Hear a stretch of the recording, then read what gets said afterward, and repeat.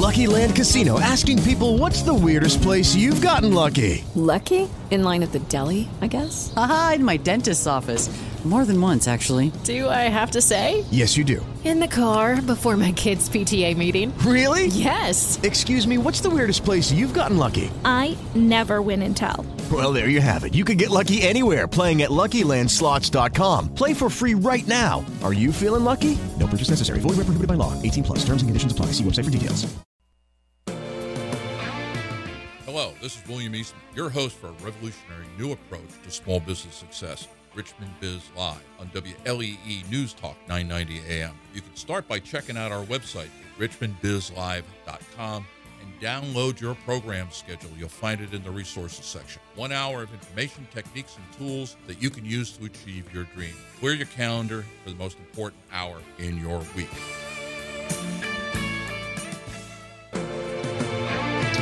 And this is Richmond Biz Live, your weekly business talk radio show broadcast live from the beautiful studios of WLEE News Talk 990 in downtown Richmond. I'm your host, William Eastman, managing partner for the GrowthWorks, a small business fast growth company, and executive producer of Richmond Biz Live, today's show. So to all our listeners out there, you know the answer to the following question, but for all the newbies, why listen? Well, I'll tell you what, if you are an ongoing listener, you know that finally there is a resource here in the local Richmond area that is dedicated to your success. The city of Richmond, like a lot of cities and areas, does an excellent job of helping startups, incubators, etc., get their feet on the ground and get going. But nobody out there is designing their programming, their approach, their materials, their expertise to help those business owners who have been around for a few years, and what they're looking to do is get a payback. How do I get my money back for the years of investment and sacrifice that I put into it? Well, if that's who you are in the right spot. And all of our methods that we use here talk about how to self-finance their growth. Is that and in fact, Linda Heath and I today are going to go into some examples from fast growth companies. Most of those companies did not get financing until way late in their histories. And the rule of thumb here is that if you go to financing 3 times, you're out, because you won't own any of the business. And so how do I grow my company? How do I sell my company? And how do I finance that out of the cigar box through sales? That's what we're doing here. Everybody that's on the show is a recognized thought leader. And what I mean by that is they are either nationally, internationally, or locally known in the areas of finance, branding, strategy, marketing, sales, productivity, technology, and people. And every one of them not only are thought leaders in their particular areas of expertise, but they're also business owners and, in fact, have done this. They have grown companies, they have sold companies, they have bought companies. And so if that's you, you are in the right spot. So how do you play? Well, you go to RichmondBizLive.com. That's RichmondBIZLIVE.com. And on the homepage, you'll find 3 buttons. One says Watch. Click the Watch button, and you can catch us live on a cam here in the studio. Click Listen, and you can alternatively stream the radio show right directly from the studios of WLEE, or you can join. Now, in this particular case, how do you join this show? Real simple. 844-249-5483. That's 844-249-5483 or 844-BIZ-LIVE. If it's time for your business to pay you back for the years of investment sacrifice, be here every Friday at 12:06 or stream us. So with that, let's get rolling. So where we are is that we run 2 tracks in this 3rd season. We've had 3 seasons so far. Season number 1 was dedicated to those companies that were in what we call the 80% group, those companies worried about how to make money, how to break even, how to stay in business. Season 2 are those companies that have reached that, and now they're saying to themselves, what do we do next? What's the next act? And season 3, which is the season we're in right now, is, okay, I'm at the top. I have 2 choices. One is to sell the business, and that was last week, and that will be next week. Or, hey, that was fun. I want to do it again because I want to make more money, and I want to raise the value of my company. And that's what we're talking about this week. So in the studios is Linda Heath of Financial Holographics. Hey, Linda, how are you doing? Hey, Bill. I am just fine. How are you? I am rolling. I've had one of those mornings where I heard. everything was just way fast. Too much, up close and loud or something. Well, I'm going to flip the tables on you this week. I would like to interview you a little bit because one of the important underpinnings to this whole program and what you've put together to make a difference for business owners is your studies about fast growth companies and the principles that apply. And I'm not sure we've really conveyed that very clearly. And if you remember in 2009, November of 2009. And you and I were we went to Reston. D.C. That's right. We went to Reston. For the 100th anniversary of the Virginia Society of CPAs. And you had gotten a presentation there and you very kindly pulled me in. And I found the slides. I thought maybe you could post some of these images on the website afterwards. Yeah, I can put the slide deck up. I can put it up in the resources. No problem. You keep referencing the fact that it is possible to go from zero in revenue to $1 billion. I think that's mind-boggling for a lot of our listening audience. But we are targeting companies that have been very successful and they're figuring out. And what fascinates me about your research is that there's a system for doing it. And in the slides at the very end, you had mentioned that there were 3 companies that started as privately owned that went from 0 to $1 billion, and that your research had found, well, maybe I should be letting you tell what your research found about how it happens. And we're going to use those 3 case studies over the next month or two, dissect it for folks so that they can begin to figure out if this is what they want to do. Okay, well, yeah, we just so everybody know, kind of level the playing field. We started doing research in the early part of this century, back in 2002. The company I was in got caught up in the internet bust, and I just closed the deal with the University of Nevada, Las Vegas, to use their facilities for something. And I walked out and got a phone call that we no longer had a company. And so I was scratching my head about what I was going to do. And I've always wanted to focus on small business, and I wanted to focus on growth. So I went back in the building, cut another deal with UNLV, which put me into their computer system, LexisNexis. And now it's different nowadays, but back then you couldn't get access to the type of information I needed. That's right. And I looked at a number of research papers that were written either as comparative studies between different companies or focused on individual companies like Starbucks. And it talked about how did these companies grow? And we spent a couple of years trying to distill out of that what were the characteristics. And so one of the interesting things we found is that and if you've got a $500,000 a year business, that's all you're making, I want you to kind of suspend your judgment for a moment, because you too could be $1 billion. Right. I mean, part of this is what industry you're in, but really the other part of it is what does your heart want to do? Right. And so what happened with these companies is that they went through stages of growth, and then they got to the top of their growth curve where they were basically worth the most money they were worth. Well, one option, like we're talking about this season, is to sell the company. The other option is to reinvent. Now, there is no time pattern for how long it takes you from startup to reinvention. The first one. The company I'm working with in Southwest Virginia, it may take them 30 years to get to the first reinvention. Mm-hmm. One of the companies I looked in the study, Fastenal, which if you're in the construction industry, you know very well, it took them 70 years to get to the first reinvention. But once you reinvent once and you decide to play it out, it runs 3 patterns, a 4 pattern, a 6 pattern, and a 12 pattern. What I mean is it takes 4 reinventions to go from 0 to $1 billion. And the real fast track companies reinvent 4 times over 4 years. I want you to think about AOL. AOL was not profitable until 1995. When they merged with Time Warner, financially, they were worth more than Time Warner was, and we're talking hundreds of billions of dollars. Mm-hmm. They did that in 4 reinventions. Some companies did it in 6. Starbucks is a good example of once they got there, it took them 4 reinventions over 6 years to go from a $50 and $60 million company to $1 billion company. And Fastenal was the one that did it in 12 years. Cisco did it in 4.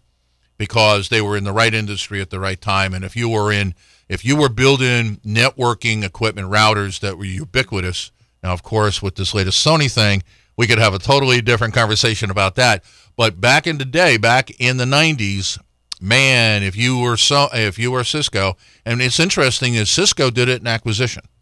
Well, they bought 70 some odd companies out over the space of 10 years in the 1990s. Well, I'm going to let's put Fastenal and Cisco on hold because right. I did my research on Starbucks for this week. And I thought Starbucks would be very relatable because everybody has probably had at least one Starbucks cup of coffee. Maybe sometimes you didn't even know it. And the story, I researched their history and I researched their financials and thought you could talk about the reinventions, and I'll kind of tell you. They publish a very nice timeline on the internet. So it was helpful. I tried to pick out what were the reinventions that got them to that mark. Okay, because you probably saw big jumps. In other words, their growth line was going up in terms of revenue, and then all of a sudden it shot up huge. And so what you could see it as kind of a sloping line with all of a sudden there's a big step, and then there's a sloping line and a big step, and that big step is that reinvention, and then coming out of it, they didn't pick up the line where they left off. They picked up that line way above wherever they were. Exponential growth. Exponential growth. Well, I guess I did.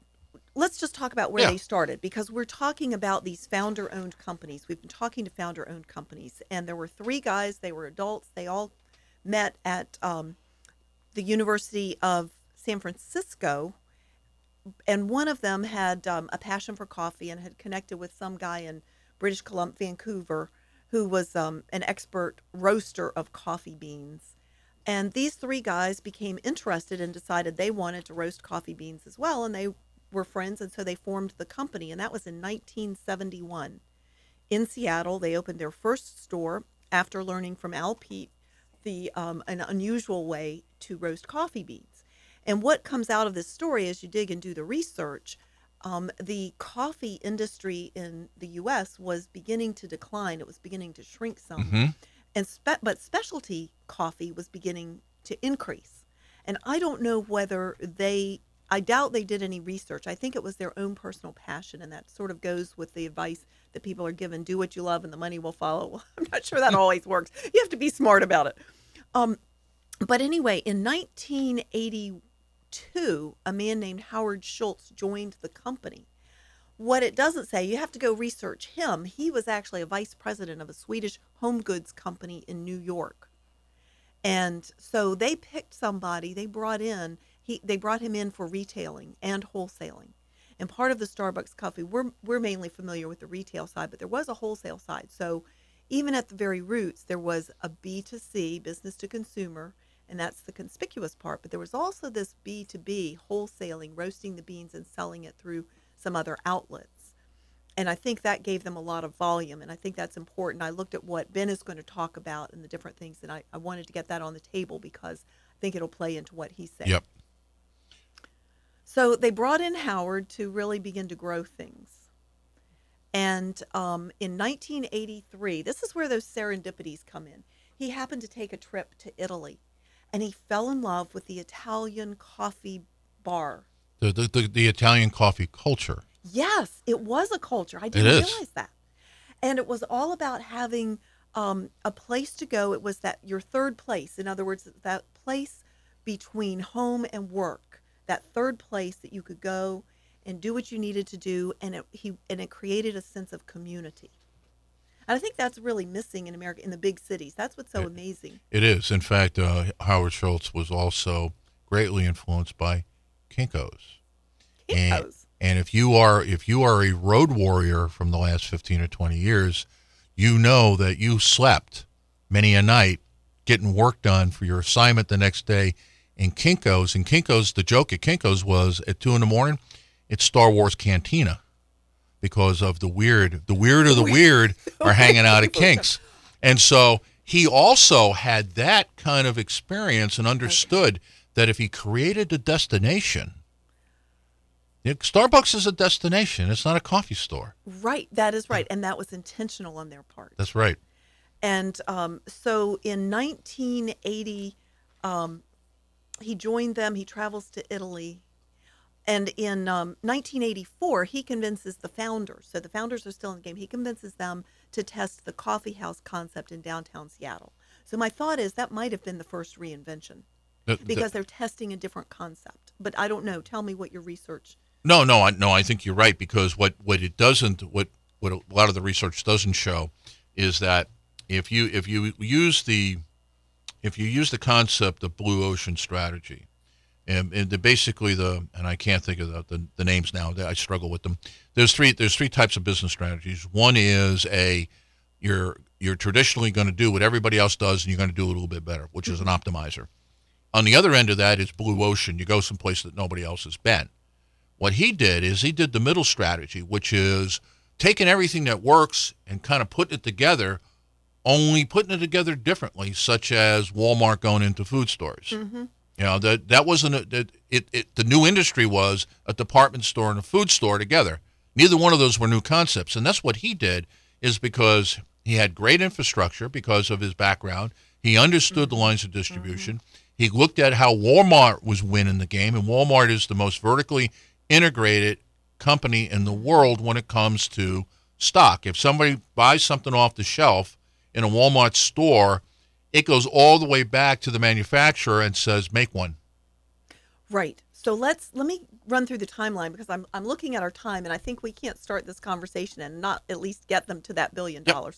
So let me hit. So in 1985, Howard leaves Starbucks. I did not know this, and he forms his own Italian flavored the coffee shop experience. Mm-hmm. And then in 1987, he acquires Starbucks from the three founders. So this is what's really interesting. From 1971 to 1984, 13 years to their first reinvention, they're still in the game. By 93 years later, second reinvention, they sell.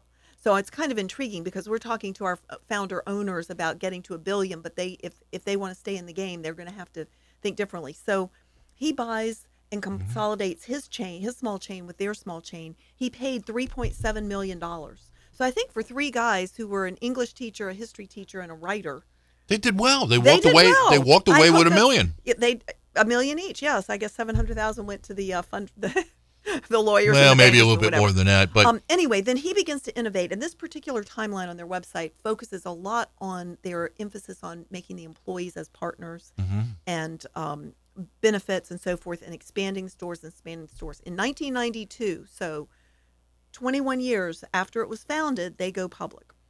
Their revenue at that point, according to their 10K, remember a few weeks ago I told people you can go out there and read these things. I did that. So that's how I got the numbers going back. $103 million. And at that point, they had 165 stores. And if you were to take $103 million and divide it by 165, you'd say, oh my gosh, those stores are $1 million stores. But what's not showing is how much was wholesale. That's so they had two significant segments. Okay, let me. So what we're talking about, that was probably their second reinvention. You think going public was? I thought it was when Howard merged two small. Well, it's really kind of what was the potential of the company, and sometimes it's hard to see by just looking at the financials. But when they went public, typically companies that become $1 billion firm and do 4 reinventions, it's either the second or third reinvention is when they need the big money. That's when they need the big money. Well, then let me tell you what happened. The next year in 93, they opened a roasting plant. So now they're obviously scaling. Right. They're not roasting in stores. And by 1994, they had their first drive-through location. So they're piggybacking on all the knowledge that McDonald's had gained through the years. 1995, they began serving Frappuccino, which is a blended beverage. They had a stock split. They opened another roasting facility. So I had pegged that as reinvention number 4, but it might be part of that number 3.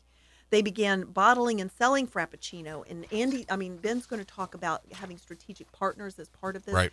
And it lists, one of the other articles talks about they have a strategic partner with Kraft Foods to do one thing. They have a strategic partner with Pepsi-Cola to bottle some of their specialty flavors. They have strategic partner with an ice cream company and so forth. So I think it's Dreyer's. Yeah. It is. Good for you. And by 1997, they established a foundation. They were national. At that point, they were at $966.9 million in revenue. So they crossed that $1 billion mark sometime in 1998. And so that would be 27 years after they were founded. But it was really short. It was 84, 98, 14 years after that first reinvention.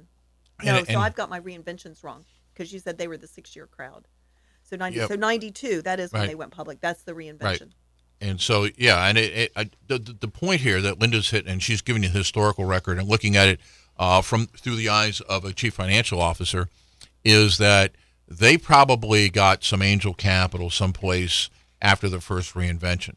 Mm-hmm. But they pretty much stayed pure, and because they understood from the beginning their play was to go public. And so what they didn't do is they didn't dilute anything, and because of that, Howard never got himself forced out, because they've had some bad years. They have. Well, he actually left for a while. I don't know why, but the guy who replaced him was forced out because of some bad earning years. Right. Howard's been back since the 80s. Because he understands the business probably better than anybody else. And I want to say one margin thing. I know we're kind of on the time, and that is they learned They had one time where one of their reinventions involved connecting with supermarkets, and they got out of that. That did not work for them because they have very high standards, and the supermarket, that particular channel, has very low margins, and they did not want to compromise on their quality. So there's that thing about sticking to your vision. Right. What made them different? They specialty coffee, so you can't compromise. They wouldn't flavor their coffee beans, and they wouldn't lower their roasting standards. And so that's right. In fact, when he went public, my guess was it was specifically to open the roasting houses. Is that they had already tested? Because that's a manufacturing now. It's no. They already tested the model, and they knew that the store model was going to work. So all these additions like Frappuccino and drive-in and all that, they're just extensions. So if we talk to the business owners out there, it's nothing more than doing a product or service extension of what you currently do.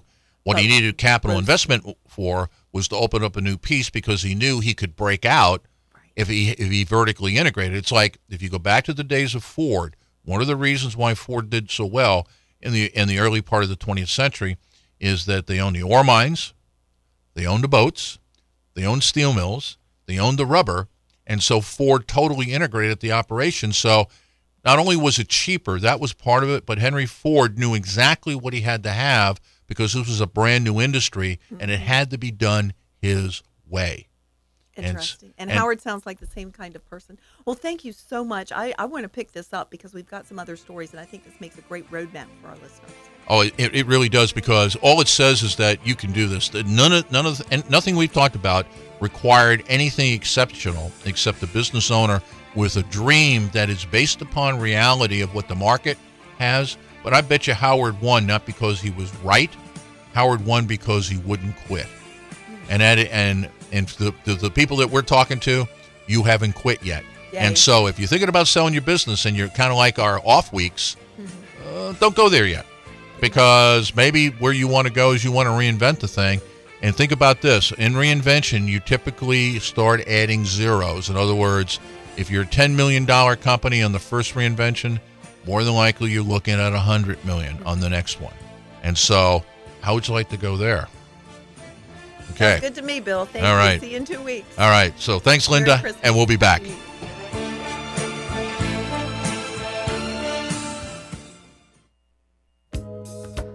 Hello, I'm Linda Heath, President of Financial Holographics and your Chief Business Analyst. Our accounting and finance experts solve business mysteries for CEOs. 80% of private companies are struggling. Only 5% have it made. Where are you? Please join me in a panel of business experts at Richmond BizLive Talk Radio on WLEE News Talk 990, sponsored by Financial Holographics, where you don't have to know what to ask for to get what you need. As a business leader, have you developed a highly productive work environment? Do you create a work-life experience that is self-motivating, enjoyable, and rewarding for your fellow workers, vendors, suppliers, and most importantly, yourself? To navigate to a pleasurable work-life experience, which will provide the means for you to have a fantastic full-life experience, contact me, Andy Shulick, for a free consultation on the web at metamorphosismc.com.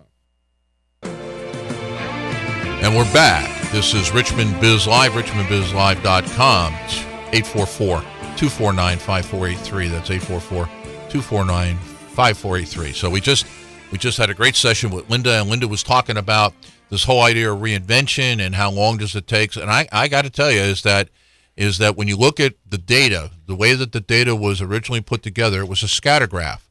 We looked at companies as they went through reinventions and how many years did it take for 1, 2, 3, 4, and we created a zero line for revenue and $1 billion line for revenue just as an arbitrary number, and everything clustered around a 4 line, a 6 line, or a 12 line. Now, there were outliers out there, but we can say that at least 2/3 of them fell into that pattern. So I want you to think about that your business idea could be $1 billion business.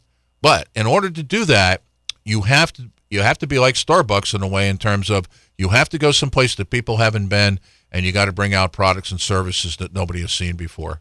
And you got to become a leader at that. You got to consistently do it, because once they're in, you got to keep them. And so with that, the expert on that particular topic is Andy Shulick from Metamorphosis Management Consulting. Hey, how you doing, Andy? Doing lovely today. Getting ready for Christmas. How about you? Oh, I'll start thinking about Christmas this afternoon.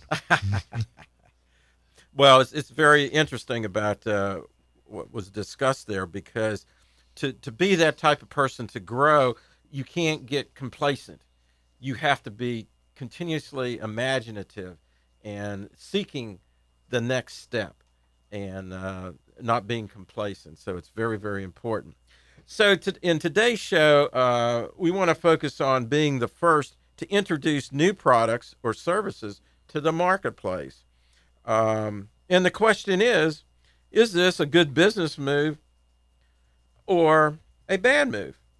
And what are some of the advantages and disadvantages in doing this? What actions are necessary to make this a very positive decision? And what have successful companies done in the past? First of all, being the first to introduce something new can create a huge market dominance for the company that does the introduction. Or it could be no impact if nobody buys the product, and it could then lead to a negative impact for the business, because many things have to take place before something is introduced. Some of the advantages of being first are there's a lack of or no product competition. You're solely it. You are the only supplier initially. If the marketplace promotes the product, which means they buy into it or service, competition will probably then start up very quickly, because they see that there's room to make profit here. I guess a good example of that was when Apple came out with the first PC. The techies jumped on it right away. Oh, man, I remember that, don't you? Yeah, unfortunately, way back in the Stone Ages. The Mac, what was it, Mac 2s? Yeah, no. Oh, Apple II. It was Apple II. Apple II. Then the Mac came out. Then the Mac came out. Was the next version. That's right. And but that was interesting, because that really started the ball rolling on PCs. And look at where we are today with our phones. If the product is very desirable, the company will develop a name recognition. If I say to you, let's go get a soft drink, what's the first thing that comes to your mind? Coke. Coca-Cola, that's right. And you may not drink Coca-Cola, but it just is in your mind. In fact, I don't. I'll say Coke, and what I really meant was Pepsi. Not that I drank either, but yeah, I drank Pepsi over Coke. Right. And the first movers, the initial purchasers of a product, will establish the mindset for the future purchasers, possibly creating product improvements, support guidelines, and future development concepts. And one more thing I want to add to Andy's list before he talks about some of the disadvantages, and that is the free publicity, is that the publicity, and we'll go back to Apple, because I think everybody, regardless of what you own, recognizes Apple for some superior product development, is that when a new Apple product comes out, they don't have it advertised. No. All of the news stations are down there watching people stand in line to get a phone. That's right. And so if you're first to market and you have that reputation and you announce you're going to do something, all you have to do is send out a press release. And the media will take care of tens of millions of dollars worth of advertising you couldn't buy. That's true. So, and then with our other media, the Twitter and Facebook and all that, I mean, it just spreads like wildfire. It does. So what are some of the disadvantages if you're a first? Well, the purchasers do not know the value of obtaining or using the new product. So the business must educate the potential purchasers on the value and the uses of the product. A huge expenditure may be incurred in the market research and development of the product by the initial developer. The competitors, on the other hand, they can re-engineer the product, take it apart. Yep. And thus do it much less cost, and therefore when they develop it, they have less upfront money spent, therefore they can provide a lower selling cost. Think about the first Ford Taurus. That's exactly what they did. They bought all of the Japanese and German cars, tore them apart, and said, I want a better car part by part, and Ford come out with the Taurus and saved them. Wow.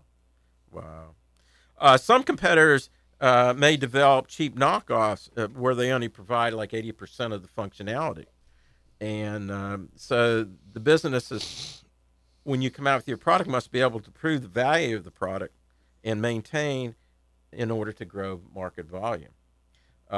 If it is very successful, being able to meet the unit demand of the customer may be an issue, but that's a good issue. And you related to the Apple situation. That's exactly what happened to them. Yeah, because I'm not so sure that is almost a forecasting nightmare and not a manufacturing one, because correct. If we built the capacity, as you've talked about, we can make as many as you want. The question is how to forecast how many do I need to make? Right. And how many do I need to have in inventory someplace, some warehouse, so they're not waiting a week for us to get it built. Yeah, and if you do have that loyal following, they may overlook it. But if you're brand new on the market and you can't provide the product, that could be detrimental to your company's image. Yeah, and again, it could be the greatest product ever made. Oh, yeah. And you make a wrong decision on forecasting, and it takes off, and you don't have them, and so somebody steps in, or you make too many, they don't sell as fast as you thought, now you're broke. That's right. So in order to be successful, what do you have to go ahead and really engage with? Being first to the market and becoming the market leader establishes a mindset in the customer. Maintaining product quality, service, and value will help to maintain this leadership position. Developing a value-added product very quickly, and I stress quickly, that provides functionality and is good for the customer is a relationship builder. Develop a future product that is based on the customer's feedback from the first product, which provides much greater value than the competitor's product that's on the market at that time is very important. Being first to establish a product will aid in developing a generic product name. Just think if you need to go make a copy of something, a piece of paper. Most people say, I got to get a Xerox copy of that. Yep. And that name Xerox, and I know they're not the key providers in the copying world today because there are other ones that stepped up. Having a process that has a short period of time from conception of an idea to product delivery in the marketplace is very important in establishing the maximum solo entry market time before a competitor is able to enter the market. And you and I talked about that part of the success of why Chrysler was the hottest car in the early 1990s was that they had worked on quality to get platform times down to the least in the industry, platform time being from concept to it's rolling off the factory floor, and they got to 17 months. And so what they could do is they for every 3 products General Motors could turn out, they could turn out 4, or every 2 products General Motors turned out, they could turn out 3. Right. So, a key component of success is marketing research. And some of these items we discussed in the past, but let's look at them again because they're very important. What is your target market? You can't produce a product to have everybody in the world to buy it unless it's a cell phone. Yeah. Will the product provide value and be purchased? Do you have any competitors? How long will it take a competitor to develop a competitive product? What is the unique selling proposition? Very important there. What are the market sale projections, growth curve, and life cycle of that product? What is the market pricing structure, as we discussed in previous shows? Right. What should the test market be? What educational, and I'm looking from a marketing program here, programs are needed to introduce the product to the customers? And an example of this, I think, is Little Giant Ladder. If you go on to the TV, they have multiple channels. They have TV programs where they are showing you how to use all the functionality of that little ladder and where it can be used compared to somebody else's ladder. Can the product be produce extensions be developed to meet future involvement needs? Speed of change of response. Mm-hmm. Using Little Giant again, they're in their second generation, and from their marketing analysis, they now use a lighter and stronger material, metal. Right. It's supposed to be some aeronautical type material. They put rollers on the bottom of it so you can roll it around, move it easy. You don't have to lift it all the time. Easy locking mechanisms, auxiliary attachments.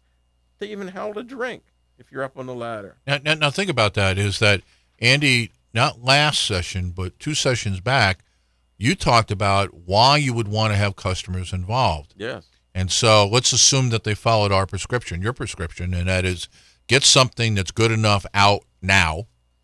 Yes. So people are buying it, then work closely with those customers and then customize. And so the second generation is something like this that, I bet you had a radio embedded in it. Oh, yeah. It probably would have had a radio embedded, right? Yeah, and I haven't really seen a competitor come out to compete with them. So, but if there were, these additional features would outrank whatever the competitor had. That's right. Or now they would be copying. So the question would be, for the ladder company, are they working on the 3rd gen? That's true. Because they should be working on it right now. Exactly. And it's the HP mindset of make your own stuff obsolete. Do not allow the competition to do that. Because if you're making it obsolete, what that really means is the new product is rolling through the system. Right. And basically, when do you start that? When you release the present product, you start on the new. Amen. You put it in front of your customers, and you listen closely, and you go, what else do we need to do? Right. So, once this market leadership is established, one can concentrate on future product extensions that we're talking about here. And let's look at a few that happened in the past. Originally, years ago, they developed bottled water because most people said, who's going to have bottled water? And it was basically in 5-gallon containers that you would have in offices. And you would have a dispenser there. Well, then all of a sudden we went from that to we're now into individual bottles of water. And it created a plastic industry. Well, from that, we recycle, which has now created taking those plastic bottles and converting them into, I think, nylon. Yep. And you use the nylon for making various types of materials. You could actually use the nylon to if you add graphite to it, turn it into Kevlar. Yeah. So, if we look at what IBM did, they were not the first in the PC business. No. They let everybody else develop it. They came in, and because they had such a large customer base, it made it very feasible for them to sell PCs and make it. And then eventually they said, we're changing our business model, and they sold it out. And now the Chinese make them. Volvo, is known especially for its safety in airbags, and they always showed you it jamming into the wall. Well, now I just saw a commercial where, because of new technology, you see it coming to jam in the wall, and all of a sudden the brakes go on automatically. So they have gone to the next level. So now you don't have that possibility of even crashing. They hopefully will stop that from happening. And if by some chance somebody runs into you in the airbags, they still are there to protect you. And I saw on a commercial it was Fox, where Amazon now in New York City has come out. You order something on their phone, and they will deliver, guarantee delivery in 1 hour. Off their phone. And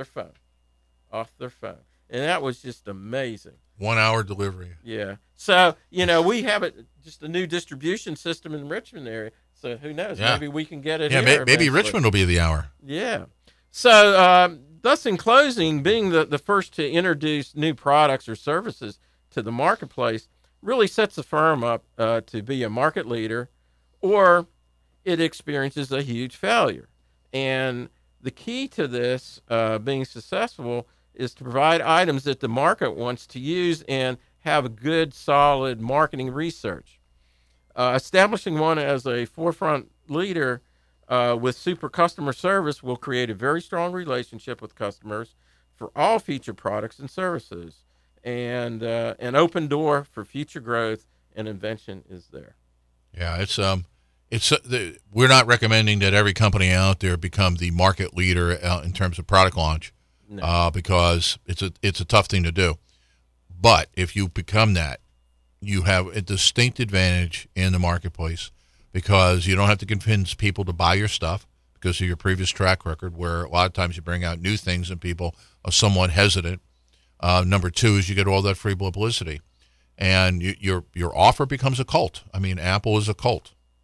I mean, if you're an Apple user, you wouldn't do anything other than use Apple. What type of market, what type of product loyalty is that? I mean, you would just love to have somebody do that. And every one of us are influenced. Like, for example, myself, if I'm in Florida, I only shop in public stores. Now, it's a food store, big deal. Well, it's kind of like Richmond in the old days with U-Crops. Only in Florida, there's Publix and there's everybody else, and I'll go a long way out of the way, go to Publix. Mm-hmm. And so that type of loyalty, one of the ways that you get it is by being first in the marketplace. So, well, thanks, Andy. Well, you're quite welcome. I think if you review, if you go through and you look at Andy's last 6 sessions, what you will get from that is how can you take the development of new products and services and do 2 things. One is turn out really good stuff, and 2, become the leader in your industry or niche at doing that. And when I say niche, it could be you're the best in Richmond. Right. Okay. So with that, thanks, Andy. Looking forward to a great Christmas. Yes. And I wish everybody that's listening a very Merry Christmas. Okay. And we'll be back. Thank you.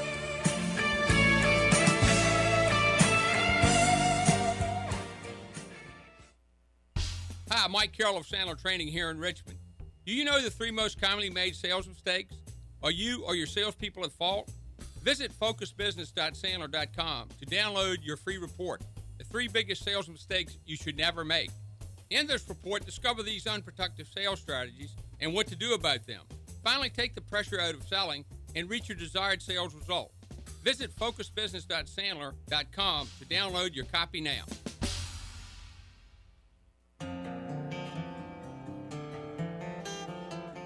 Hello, this is William Eastman, your host for Richmond Biz Live on WLEE 990 AM. When I prepare for my segment, Owner as Executive, I am acutely aware that this is the number one obstacle to business growth. So, why don't you make an appointment with me to help you grow with your business? It will be the best 10 minutes of your week.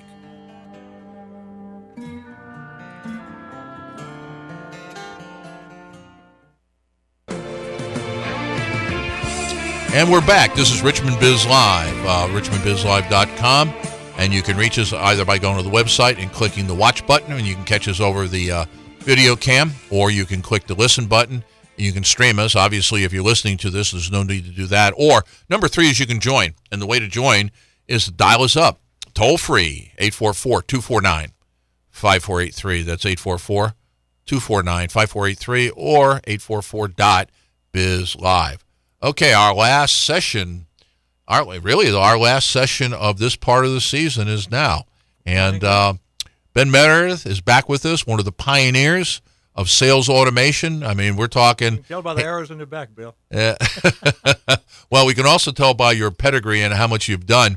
And Ben and Mike Carroll, Mike from Focus Business Sandler, have been alternating weeks, just depending upon what's going on. Right now, Mike's pretty busy, but I asked Ben to really take a totally different approach here, is that we've talked about how to fix your business, and we've talked about how to do it incrementally, and we've done it. This is show 38. Wow. Where you go over 3 seasons. We've talked about it. And I asked Ben to do something different. I said, Ben, what if the business owner said, okay, I'm going to start with a clean slate, absolute clean slate. What would I do? What would I do? I'm going to do it right from the very beginning. I'm not going to fix anything. I'm just going to do it right from the beginning. What would that look like? And so with that, I'm going to turn it over to our pioneer of sales, I think I cheated just a little bit because I was at Focus Business with Mike Carroll this morning. Yeah. I said, Mike, if you were going to start all over again, what would you do?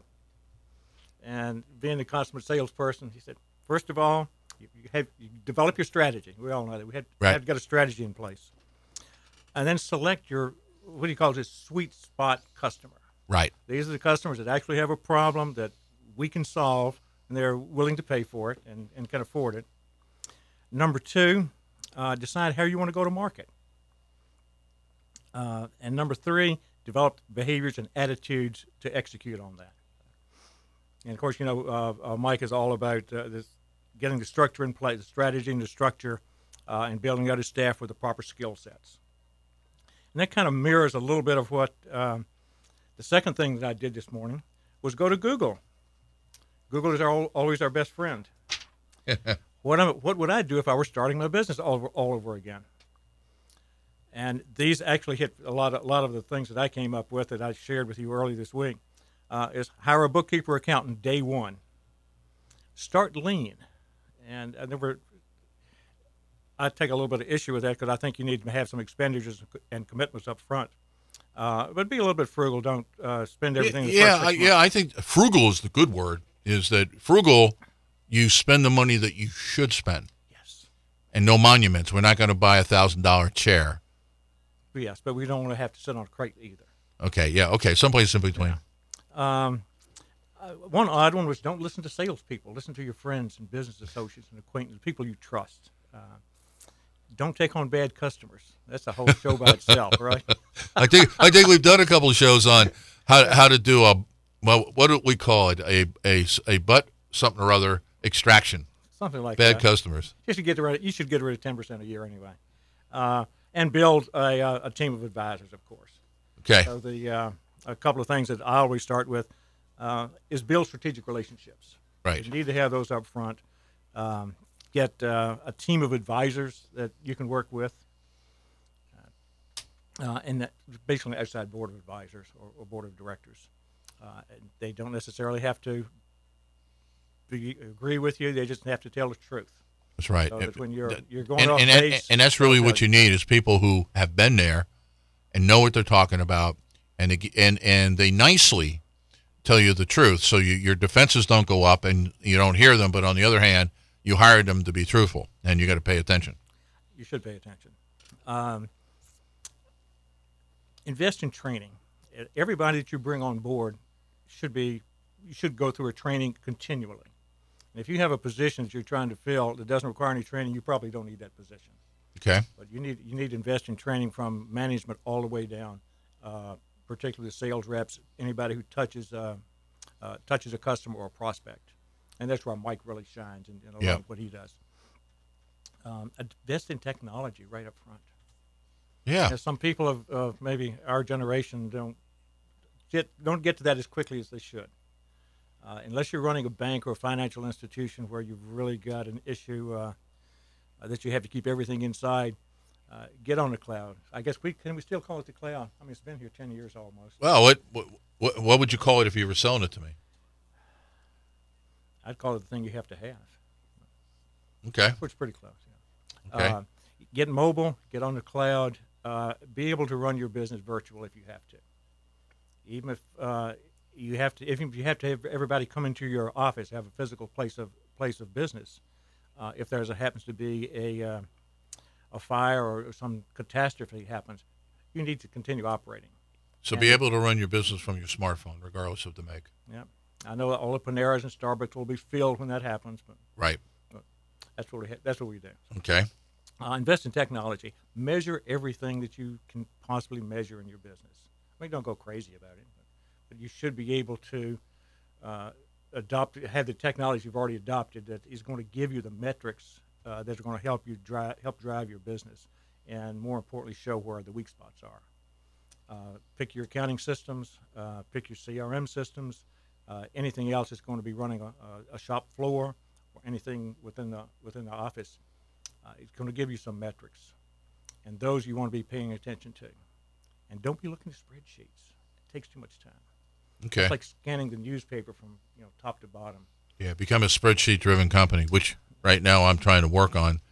That's why you and I have been talking about building a BI for my client, where I'm VP, because everything's done in spreadsheets, and you got to read all the spreadsheets, and they don't talk to each other. Give me a dashboard. Give me business alerts. Mm-hmm. I don't want to know that if somebody closed a big deal. I think that's great if they go ahead and sales rep goes ahead and closes a great big deal. What I'd like to know is he closes that great big deal, and I don't have the inventory to deliver it. That's right. So that's the alert that I want. Okay. So, and then there's a number of companies that have products that actually deliver that. So. Okay. One thing that I would suggest for everybody, if they don't already have it, get a copy of Michael Gerber's E-Myth. Yeah. If you can, try to find the original one. They're kind of like a cottage industry for everything from every profession has an E-Myth book now. Get one of the original ones from back in the 80s. Yeah, I agree. That will help really put your business in place. Part of that goes back to the training issue that I mentioned earlier. Right. That if you have a position, you've already planned for it, when you're going to fill it, at what time you're going to fill it, and who they're going to report to, and what training, what skill sets they need at that point. Okay. Let's see, what can we find? One last thing that I would recommend to everybody. Don't do it yourself. This goes back to the lean part we mentioned earlier, lean and frugal. Don't try to do all this yourself. Get those board of advisors, get people you really trust, and you just don't try to be the hero and run that entire business yourself. You can't do it. We like to think we can, but you need to have the confidence in yourself that you look outside and bring people in who can really, really help drive that business forward.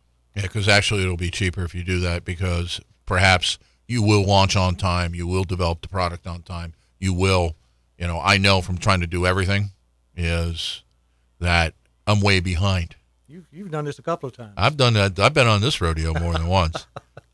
That's why I didn't get back last night from, on Wednesday from Salem. I'm trying to get this new system in place, and apparently I'm the only one doing it. Well, welcome to my world. Yeah. Well, okay. Well, thanks, Ben.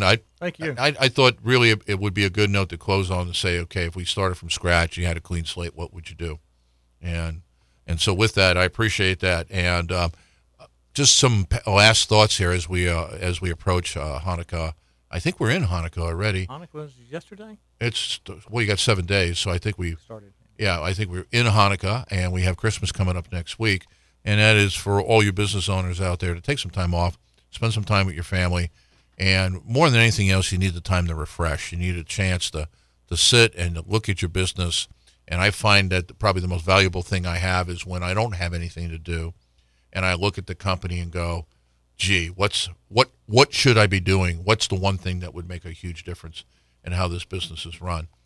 But I think given the themes that we've had today, what I want to say to you is that there is no reason in the world why you couldn't be one of those billion-dollar success stories that we studied 15 years ago, that we developed our model on, business growth. No reason for it. It's a very predictable process, and if you manage that process, you can get there. And in fact, the first 3 seasons of this show have been about that. Now, next week, we'll have Mark Deutsch and Rick Grossman are going to be in. It's going to be recorded because the studios are closed on the day after Christmas.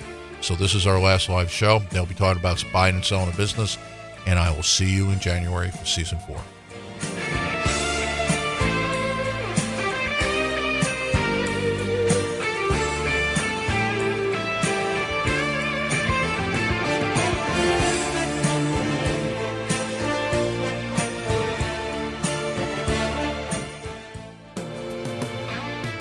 Hello, this is William Eastman, your host for a revolutionary new approach to small business success, Richmond Biz Live on WLEE News Talk 990 AM. You can start by checking out our website at RichmondBIZLive.com and download your program schedule. You'll find it in the resources section. 1 hour of information, techniques, and tools that you can use to achieve your dream. Clear your calendar for the most important hour in your week. It is Ryan here, and I have a question for you. What do you do when you win? Like, are you a fist pumper? A woohooer, a hand clapper, a high fiver. I kind of like the high five, but if you want to hone in on those winning moves, check out Chumba Casino. At ChumbaCasino.com, choose from hundreds of social casino style games for your chance to redeem serious cash prizes. There are new game releases weekly, plus free daily bonuses. So don't wait. Start having the most fun ever at ChumbaCasino.com. No purchase necessary. VGW Group. Void where prohibited by law. See terms and conditions. 18+.